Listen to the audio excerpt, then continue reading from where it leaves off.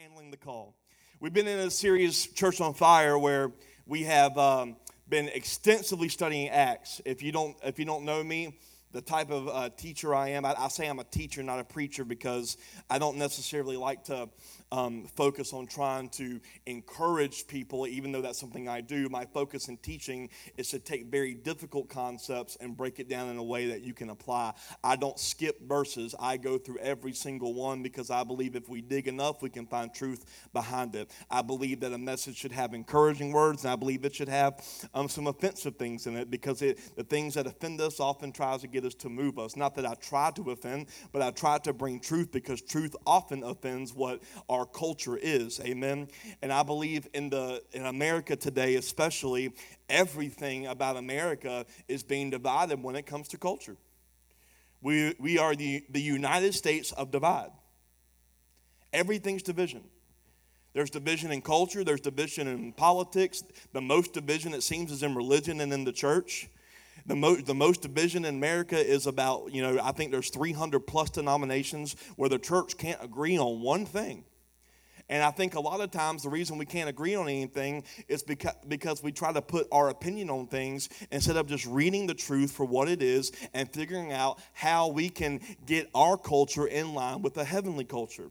That God says, I have a kingdom, and I have a kingdom culture that I started this world with, and in the fall that was lost, and man created their own reasonings, their own culture, and if you would just get in line with my truth, I would bring that culture of heaven back down, because the way I establish my heavenly culture is through the thing that I put in authority over this earth. And the thing that I put in authority over this earth was man.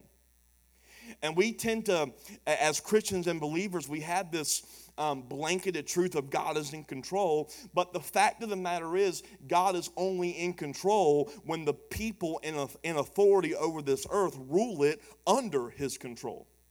God is in control when we rule under his authority. But he does not have control if his people will not subdue the things that are against his culture. That is not how God works. If that was how God works, God would have no need to sacrifice his son and send his word in the form of a man.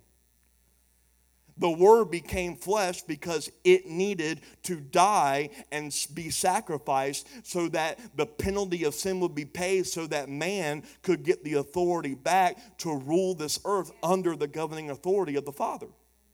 That is why we are deemed. We have the right to rule, even though we had no right because of our sin. So he redeemed us to rule. So this message today of handling the call is about the fact that each and every one of you, despite what you may think, you have a call on your life. And in this study of Acts, we've been going through verse by verse, studying the entire chapter. Paul is up to this place where he is reasoning in the synagogues. I preached a message last week called Ready to Reason. We saw that the Apostle Paul was going to the synagogues every week, talking to the Jewish people, reasoning with them. And the word reasoning, if you missed the message last week, it was a word that meant dialogue. He was dialoguing, questioning and answering, talking with the Jewish people in these synagogues about why they have missed it. Jewish people are sitting in the synagogues praying for a Messiah, and Paul's like, guys, that Messiah that you've been praying for, he's already come. Have any of you ever heard the term Messianic Jew? What a Messianic Jew is, it's a Jewish person who believes in the Messiah. And it really is a beautiful culture. I think sometimes people in America, if I may be so bold to say this, we tend to mix our culture in with the way God really wanted things to be. If you look at a typical Christian, we have so much paganism intertwined in our culture. And if you look at a Messianic Jew, it is so pure in what they do. And I'm going to be so bold to say that. I know that's a little like gut check, but it's the way it is. It's the Word of God. There are so many things that we have intertwined, and I'm not trying to say to be disrespectful to cultures, but there is one culture, and there are certain things that can be received, but there are certain things that we need to start rejecting. And Paul is going into these synagogues and saying, you know what, I love this about you, but you've missed it there. and this is wrong, and this is where I'm going. So he's having this dialogue. And I want to, again, set this picture up that Paul is a Roman practicing Jewish customs, yet believing in a Messiah that the Jews believed didn't come. So he's not being or giving allegiance to any culture. He is the most mixed cultural guy in the idea that he is representing a culture that the world has lost, that the world has not seen. And I believe, and we talked about it in the worship gathering this morning when we prayed for the service, I believe that the thing that we have to focus on the most, and it may be why we are thin today, in moving forward and coming back after Corona, if we are going to be the church that God has called us to be, we have got to start looking different than the culture. We have got to start looking like a heavenly culture that the world has not seen. Why has the church tried to be culturally relevant to a culture that we're called to change? God has not said be relevant to the thing that I don't like. We've missed it. God has said, I want you to look uncommon. I want you to look different. I want you to look to say things different, to rule differently, to raise your kids differently, to love differently, to be humble in a different way. I want you to bring a different culture than what anyone else has seen, so that when they see you react and they see you live, people will say, why? And you can give them a chance to see the light that has shined. That's what Paul is doing. So today, we're picking up in Acts chapter 18, and we're seeing the end of Paul's second missionary journey and the beginning of this third one. So picking up in Acts chapter 18, verses 1 through 3, it says this. Then Paul left Athens and went to Corinth. There, he became acquainted with a Jew named Aquila, born in Pontus, who had recently arrived from Italy with his wife Priscilla. They had left Italy with Claudius Caesar, who had deported all Jews from Rome. Paul lived and worked with them, for they were tent makers just as he was. So let me give you some context of what's going on. Corinth was a city known for a lot of sin. A lot of sin. Especially two things. It was known for explicit sexual sin, and it was known for its self-indulgence. Anything to make oneself feel better despite any sort of religious belief, that was known for that city. In fact, the most popular god worshipped in Corinth was the goddess Aphrodite, who was the goddess of fertility and sexuality. Corinth had a bad reputation. In fact, an ancient writer once described Corinth as a town, and I quote, where none but the tough could survive. You know, Corinth was not exactly the place where you want to end up and residing if you were weak. It was a very sinful, corrupt town. But Corinth was also a significant city because it was a crossroads for all trade and all travel in the Roman Empire. So Paul, in his travels, says, you know what? If I'm called to establish a church, God has called me to establish a church where everyone in the Roman Empire is going to pass through, because I'm going to have some influence on, the church is going to have some influence on people, because all the people are going to be passing through Corinth. It is a place where everyone passes through. It's important. It is where the trade is. It's where where everyone's coming through, and I've got to get a strong church there. Well, at this time, Jews were coming into Corinth because all of the Jewish people were deported from Rome. Would you like to know why they were deported? Riots. How timely is this message? They were deported for riots. What were they rioting? Christianity has started to infiltrate their synagogues. People like Paul were coming in and saying, hey, Messiah's come. Get off your knees. Pray for something different. That's one thing I love about the Jewish culture. They are consistent with their prayer. They knew how to pray. Unfortunately, a lot of Jewish people are still praying for something that has already been answered. And I think a lot of times Christians are the same way. God deliver me. And God's like, I did. Now walk it out.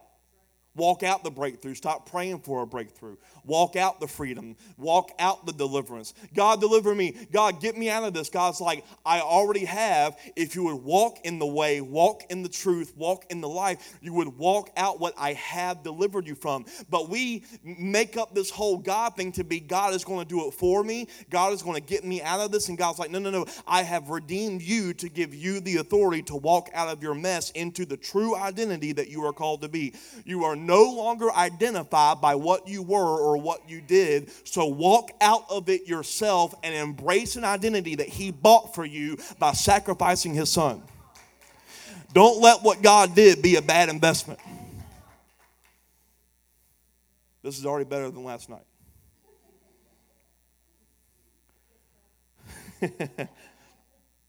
So the Jews were deported from Rome because they were starting to infiltrate the synagogues.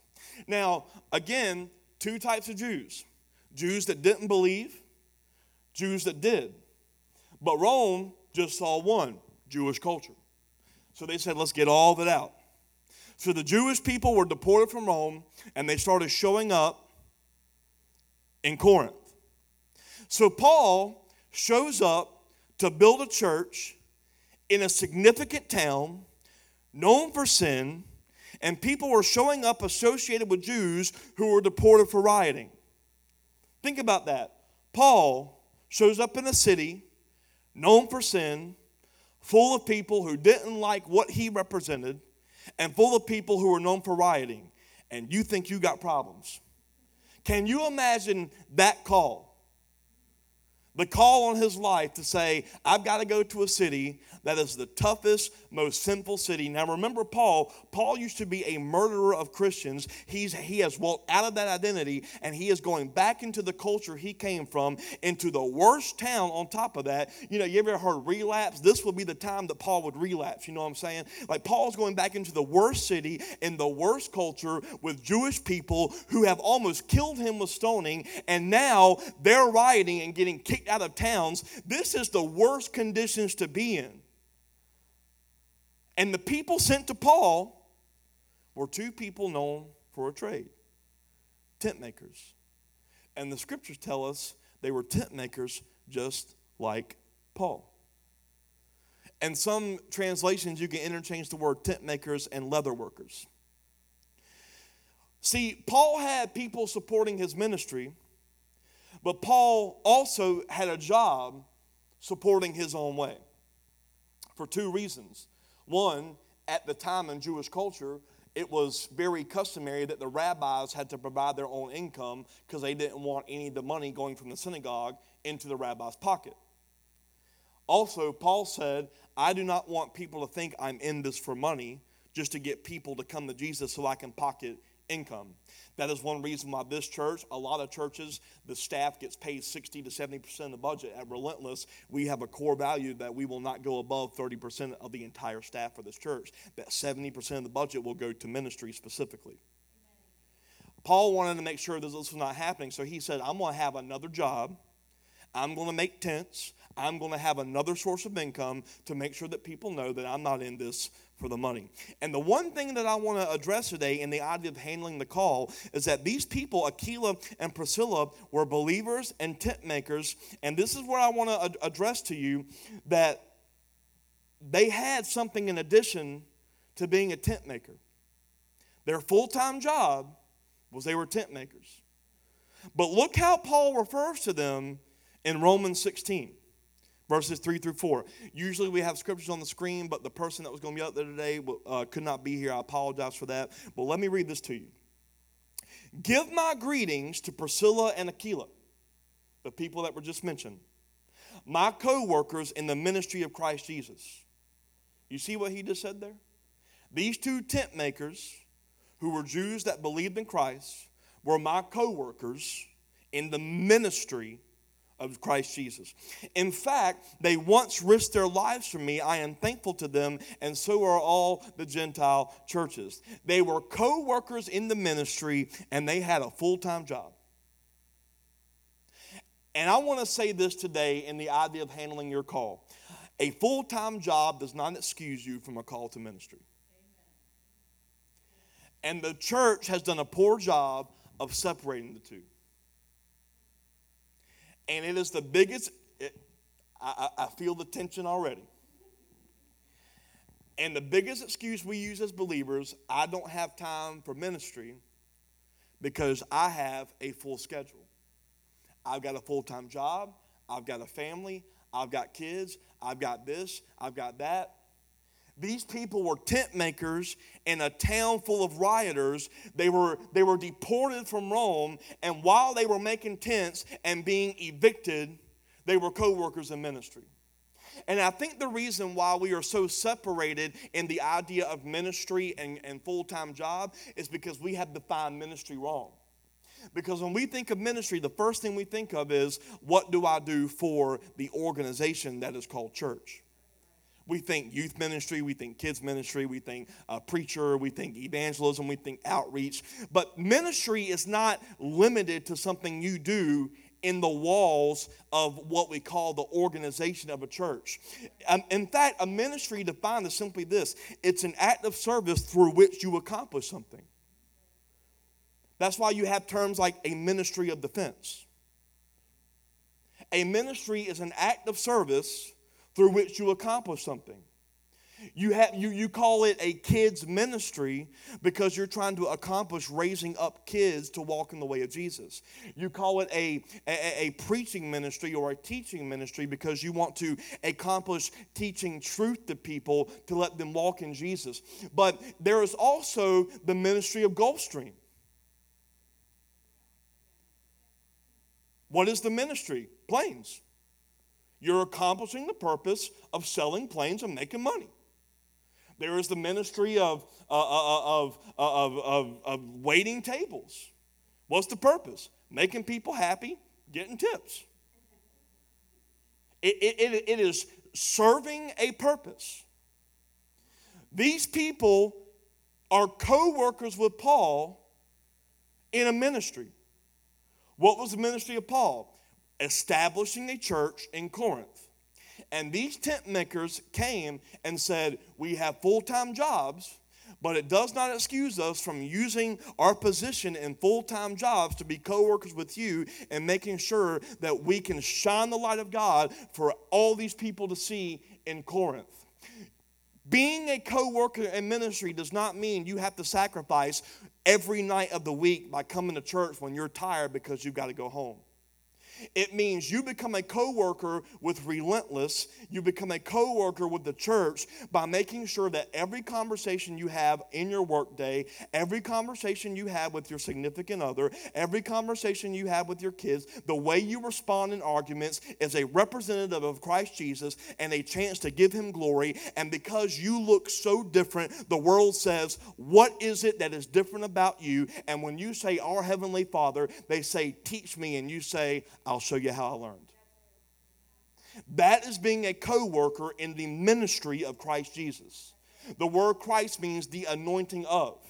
When you were redeemed, you were anointed to walk in the call that he had purpose for you before you were even born. And no matter how many mistakes you made and no matter how much you were in a revolving pattern of the same mistake, he says, if you will walk to me in repentance, stop looking back at what you did and look forward into this idea that there is a call on your life and it's time to start walking.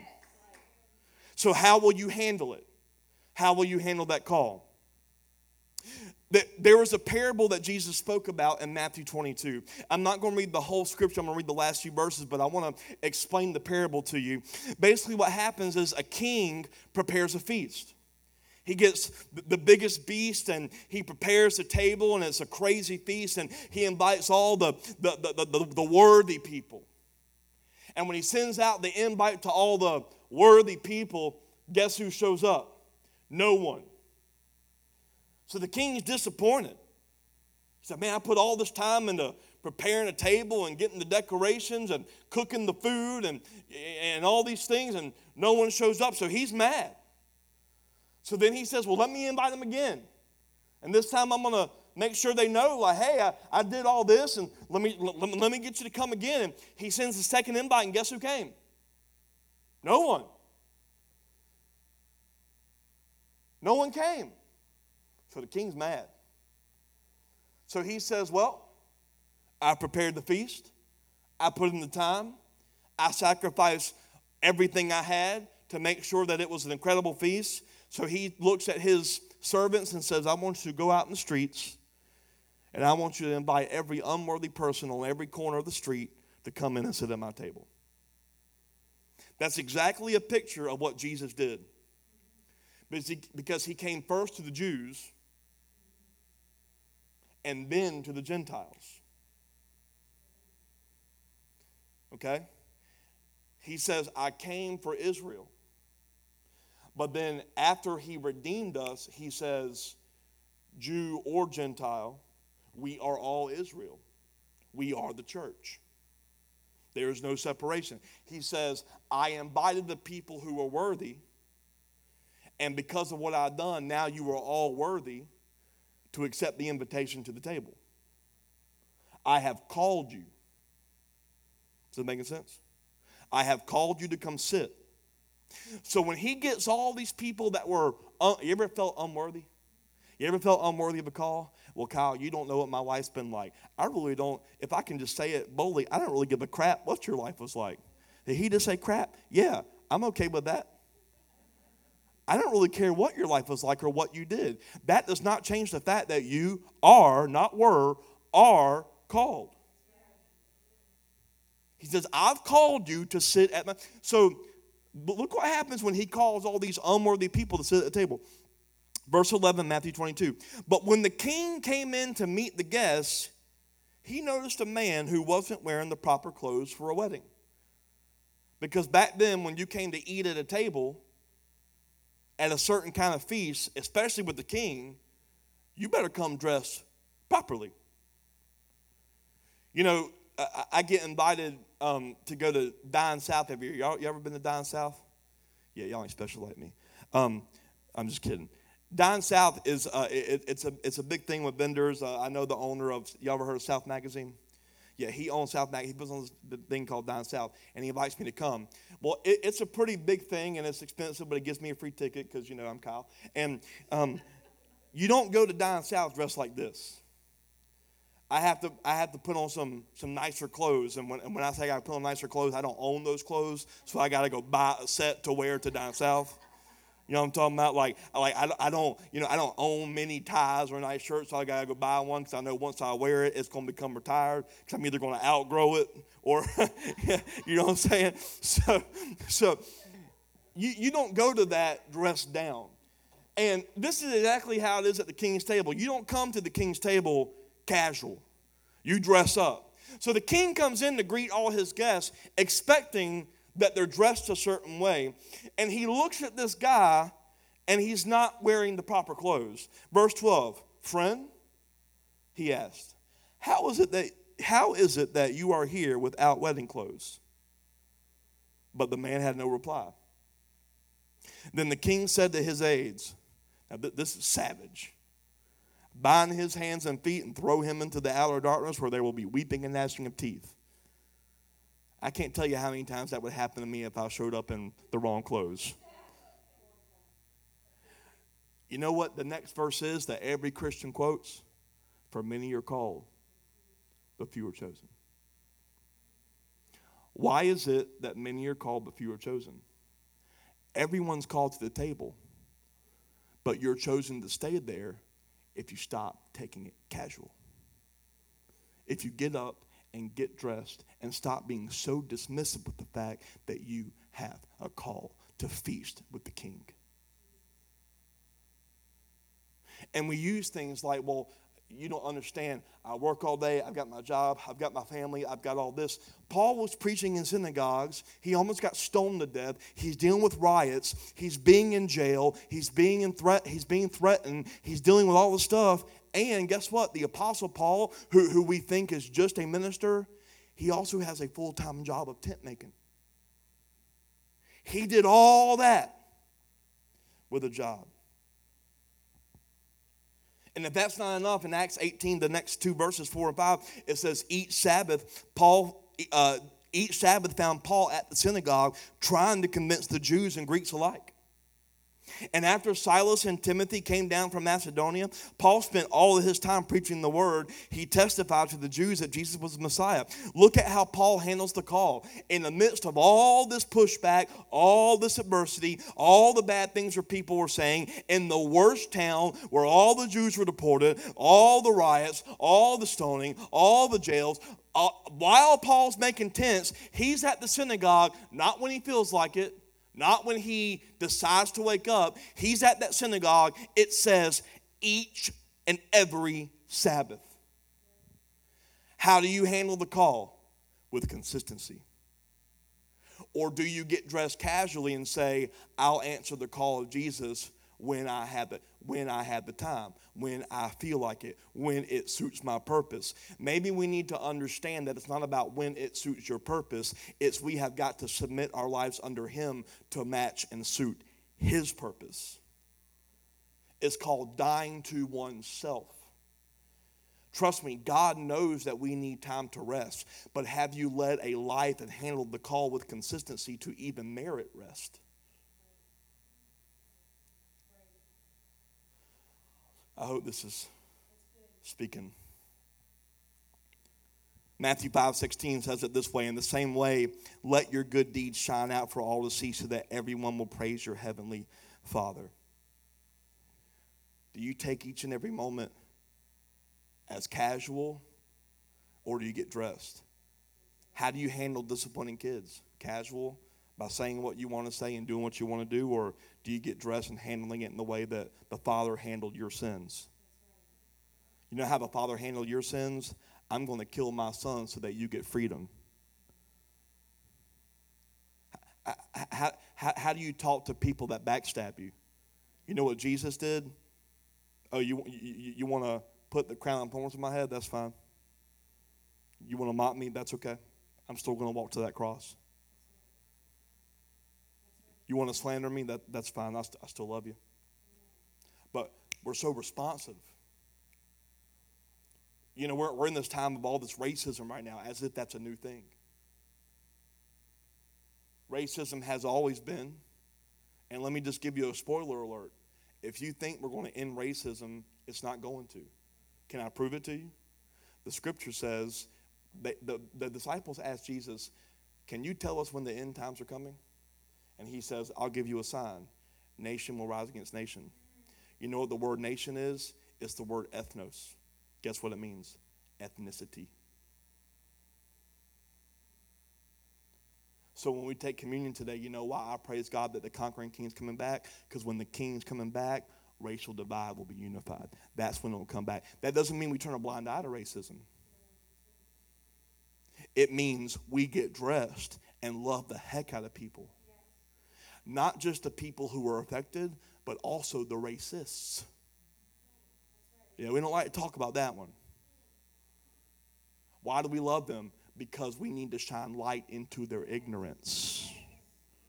And they will not walk out of darkness. What is light and darkness? Light is knowledge, darkness is ignorance. That's the original Greek context. How do they walk out of ignorance? Give them a reason to. Don't validate their hate by pouring hate or making them feel belittled because they're walking in an ignorant posture.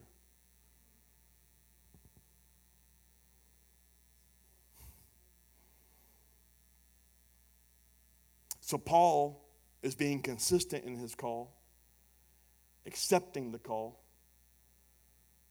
And in verse 6 it says, but when they opposed and insulted him, Paul shook the dust from his clothes and said, your blood's upon your own heads. I'm innocent from now on. I'll go preach to the Gentiles.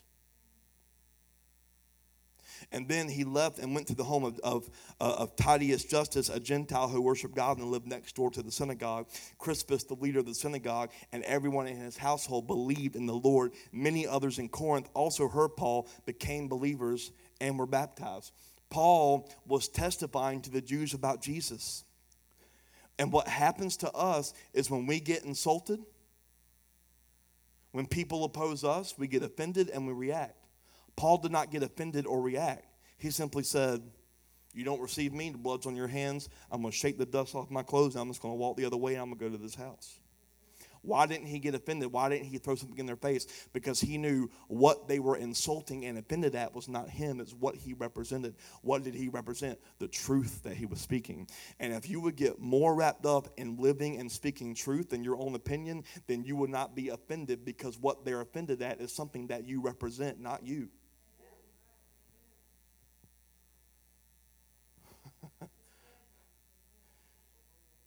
You know what Matthew 7:6 says? It says, don't waste what is holy on people who are unholy.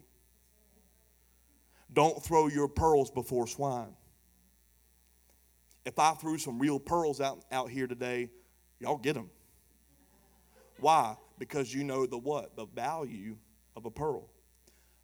Pigs don't know the value of pearls, so it says they will trample on them. But here's the part that no one wants to read in that verse, because we think that's where the verse ends. Every preacher quotes that verse. Don't throw your pearl before swine. Same verse. Don't throw your pearl before swine. They will trample the pearls and then turn and attack you. What if the reason you're experiencing attack because you're putting holy things into things that aren't ready to receive what's holy? You spend more time arguing truth when they're not ready to receive that pearl, when you should be taking all of your time to just love what they do not know. Love them where they're at. Serve them. Don't argue theology with someone who doesn't believe in God. Amen? And Paul, look what he does. He says, you know what? I'm not going to argue with y'all. I've given truth.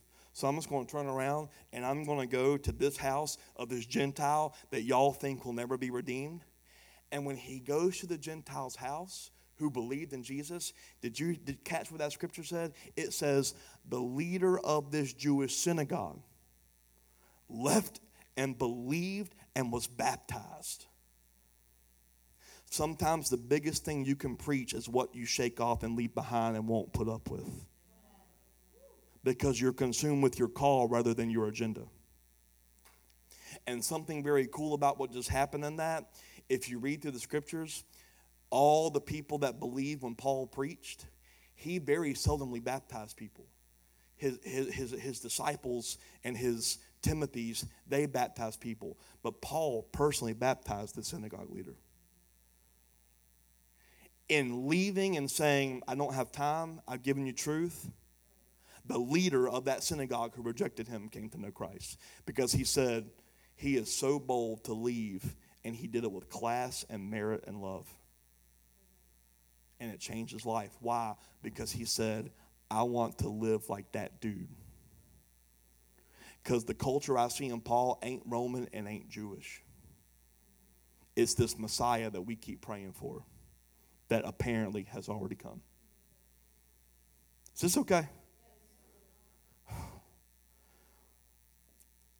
1 Corinthians 1:26. Remember, dear brothers and sisters, that few of you are wise in the world's eyes, or powerful or wealthy when God called you. Make no mistake, you are called. And even more proof that God has a call in you that many can't see.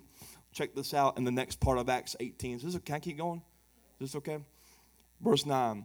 One night the Lord spoke to Paul in a vision and told him, don't be afraid, speak out, don't be silent. I'm with you. No one will attack you. No one will harm you. For many people in the city belong to me. So Paul stayed there for the next year and a half teaching the word of God. God said, there are still people here that are mine, but no one can see it, and they've given up on them. And I think we give up on people way too much because we can't see it. And what we do is sometimes we don't give up, but we keep trying to pry that door open. God says, no, I'm with you. That's all you need to know. Speak boldly. Don't be silent. Don't be afraid. But what we'll try to do sometimes is we give up too quick and we leave something too soon. So what does Paul do? He stays a year and a half. Or remember what happened at synagogue. Paul didn't speak truth and then kept going, prying the door open, trying to get them to see. He spoke truth and he left. And the door opened again, not because Paul went back to the synagogue, but because the leader of the synagogue came to him.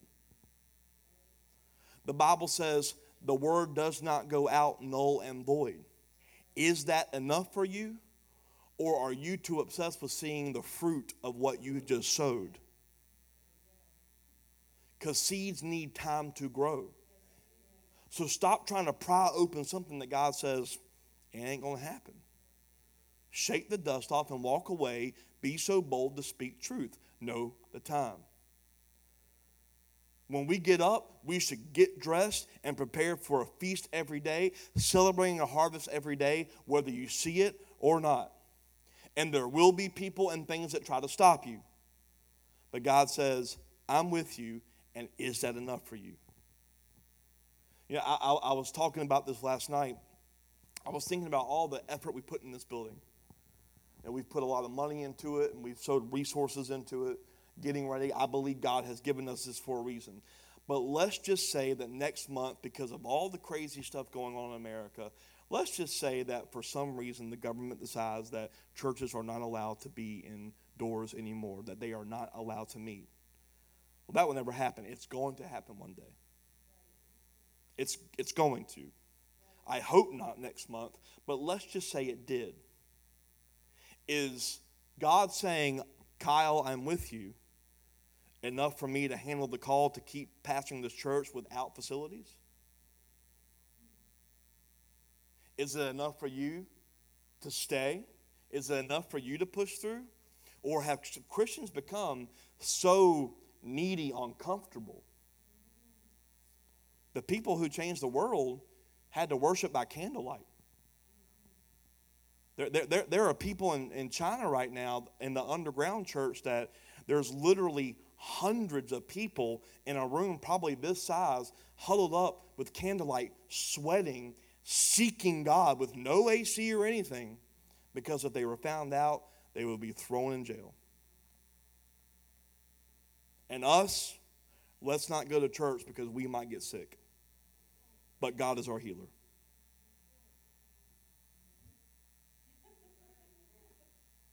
And I said it last night, and I will say it again. If they tell us we have to quarantine and shut down again, we're not shutting these doors again. I'm not doing it. And if they want to shackle me up, y'all can go ahead and get ready to bust me out of prison like Paul and Silas singing till midnight, all right? I'm serious. I'm not doing it. And y'all know me, I fall asleep at 9, so midnight, make sure y'all bust the wall hard, because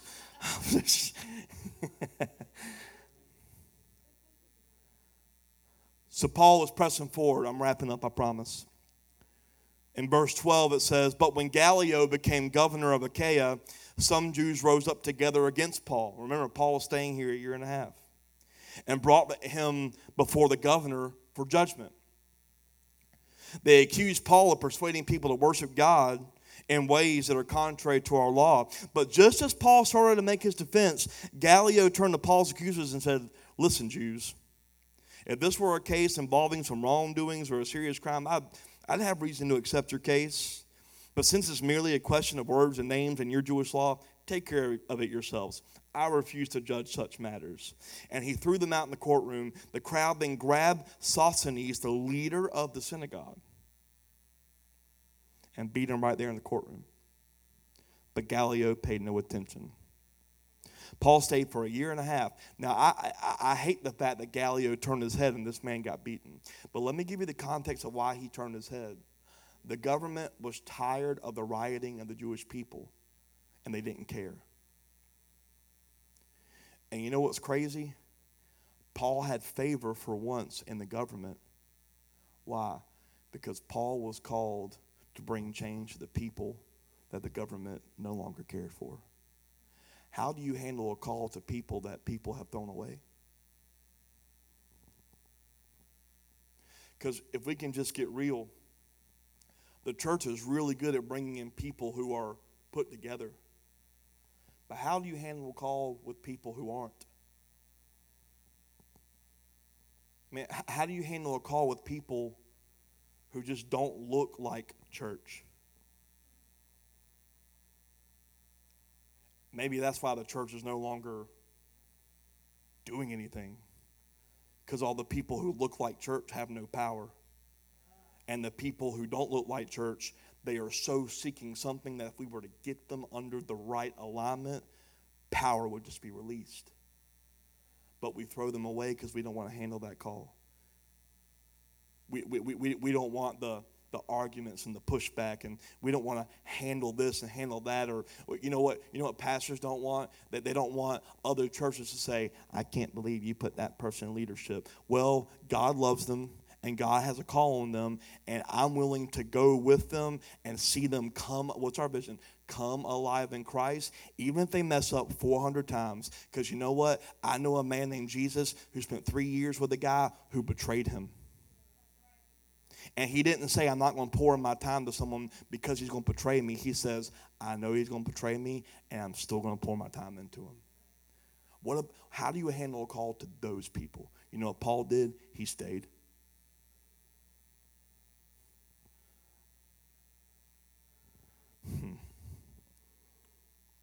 So in verse 18, it says, Paul stayed in Corinth for some time after that.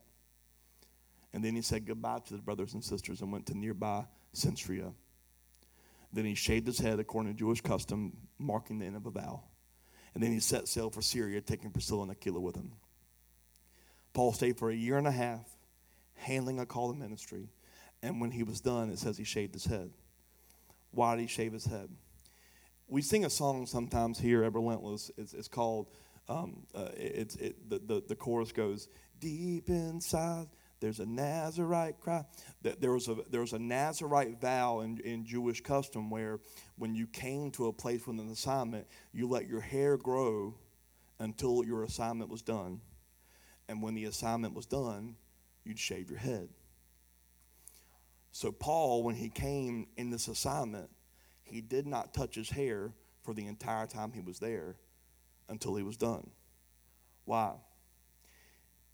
He wanted them to know, all you Jewish people who are against me, I'm still going to honor you. But I'm going to let you know this. I'm going to honor you to let you know I'm here for you. But this does not redeem me or make me clean, and this does not define me. I'm still going to give you the truth that the Messiah that you're hoping for is the one who identifies me. And I think in handling our call, we are called to change culture. But in changing it, we've got to honor it. Now, I don't mean honor culture that is necessarily against God. I'm talking about we've got to stop demeaning people's culture. Just because it doesn't seem normal to us doesn't mean we criticize it. And I'm not talking about a culture of believing in different gods or sin. I'm not talking about that. We need to start drawing a hard line with sin. Sin's sin. But we have to start honoring culture and letting them know, I'm going to honor you because I'm trying to pull you out of it and show you a better way. Paul said, I'm going to stick here a year. I'm going to learn your ways. I'm going to be here with you. And I'm going to honor you by saying, you want me to show you my commitment? Yeah, I'll shave my head. I mean, think about church practices, right? The culture of church is suits and pews. Let's take this. This is pretty much church culture these days. There is nothing new about chairs and screens and instruments. There's nothing new about that. Like, are we willing to get out of this idea of what this is even for?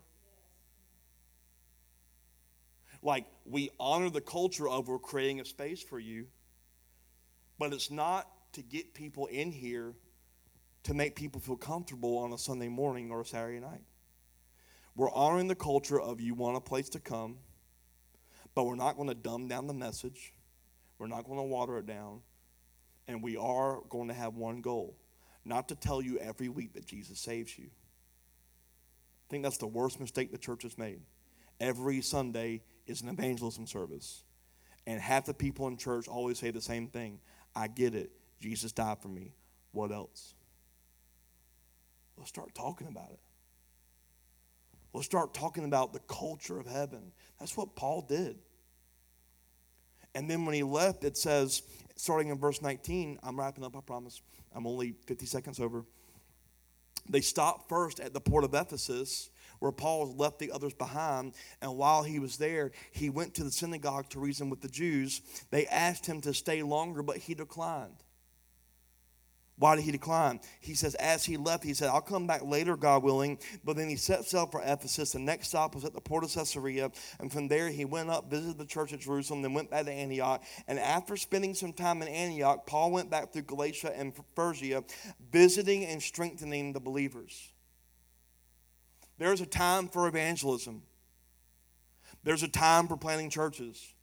But Paul also knew there was also a time for discipling and encouraging and building up what I've already established. And we have got to remember in handling our call to things, don't get so caught up in your future that you forget to handle the crops that you've already planted. Because when you get so caught up in tomorrow, you don't water the plant that's today, and the stuff that you're in right now starts to die, and then you wonder why stuff's failing, you're depressed, you have anxiety, because you spend so much time on waiting for tomorrow that you don't water your today, that you don't give life and encouragement in what you're in right now. I think we spend so much time on what's next that we don't understand that what's next does not dismiss what's now. Handle your what's now and have vision for what's next. Paul said, yeah, I've got to evangelize, I've got to handle my call, but in handling my call for more, I've got to handle my call in what I've already done. And we were going to buy more chairs and all that for this bigger space because, there's actually a lot more room in here that looks like we have these very spaced out. This will seat up to about 150 chairs. Right now, there's almost 80 chairs in here. It'll be tight, but it could happen. But you know what? The fact of the matter is, we don't need to increase chairs right now. We need to build people. We all need one thing. We have got to go deeper. You're all called for something. Why do we need more people when you don't know how to pray, when you don't know how to minister, when you don't know how to, why do I have 3 or 4 people that know how to pray for people at the altar when all of you are called to walk in the authority of Jesus Christ? Until we get there, we don't deserve anyone more. Can I be so bold to say that? We all have got to start saying, I'm going to handle the call in my life. I am. That's all Jesus needed. I am. That's all God needed to tell Moses. I am. Why isn't that enough for you? I am. I am worthy of the call. I am worthy. Let me start doing this. And in the last part of the text, meanwhile, a Jew named Apollos, this is talking about what I just talked about, going deeper. He was an eloquent speaker who knew the scriptures well. He arrived in Ephesus from Alexandria in Egypt. He had been taught the way of the Lord. He taught others about Jesus with an enthusiastic spirit, with accuracy. However, he knew only about John's baptism.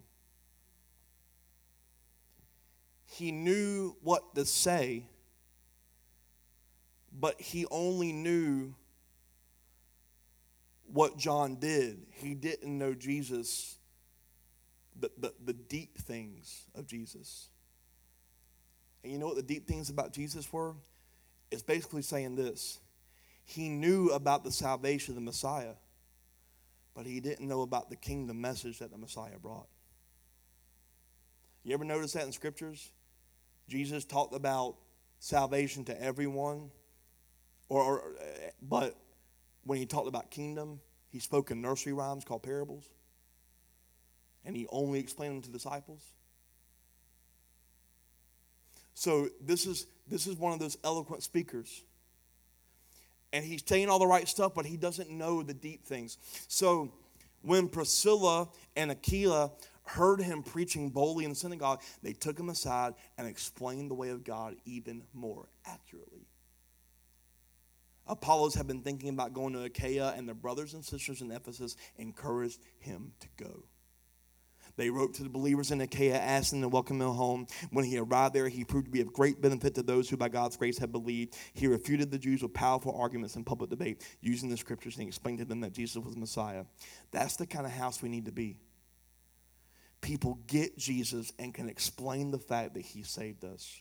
But we need to take them aside and say, let's go deeper. Let me show you how to handle your call, because you do have one. And let me sharpen you a little bit. Let me strengthen you in some places where you're not strong. Let me show you how to stick to it. Let me show you how to handle it when people will come against you. We need to become a house that is passionate to partner with people, send them, and develop them. And I close with this in Philippians 2, verses 1 through 2. Is there any encouragement from belonging to Christ? Any comfort from his love? Any fellowship together in the Spirit? Are your hearts tender and compassionate? Then make me truly happy by agreeing wholeheartedly with each other, loving one another, and working together with one mind and purpose. Let's work together and handle this call to be the church that this world needs. Amen? Let's stand.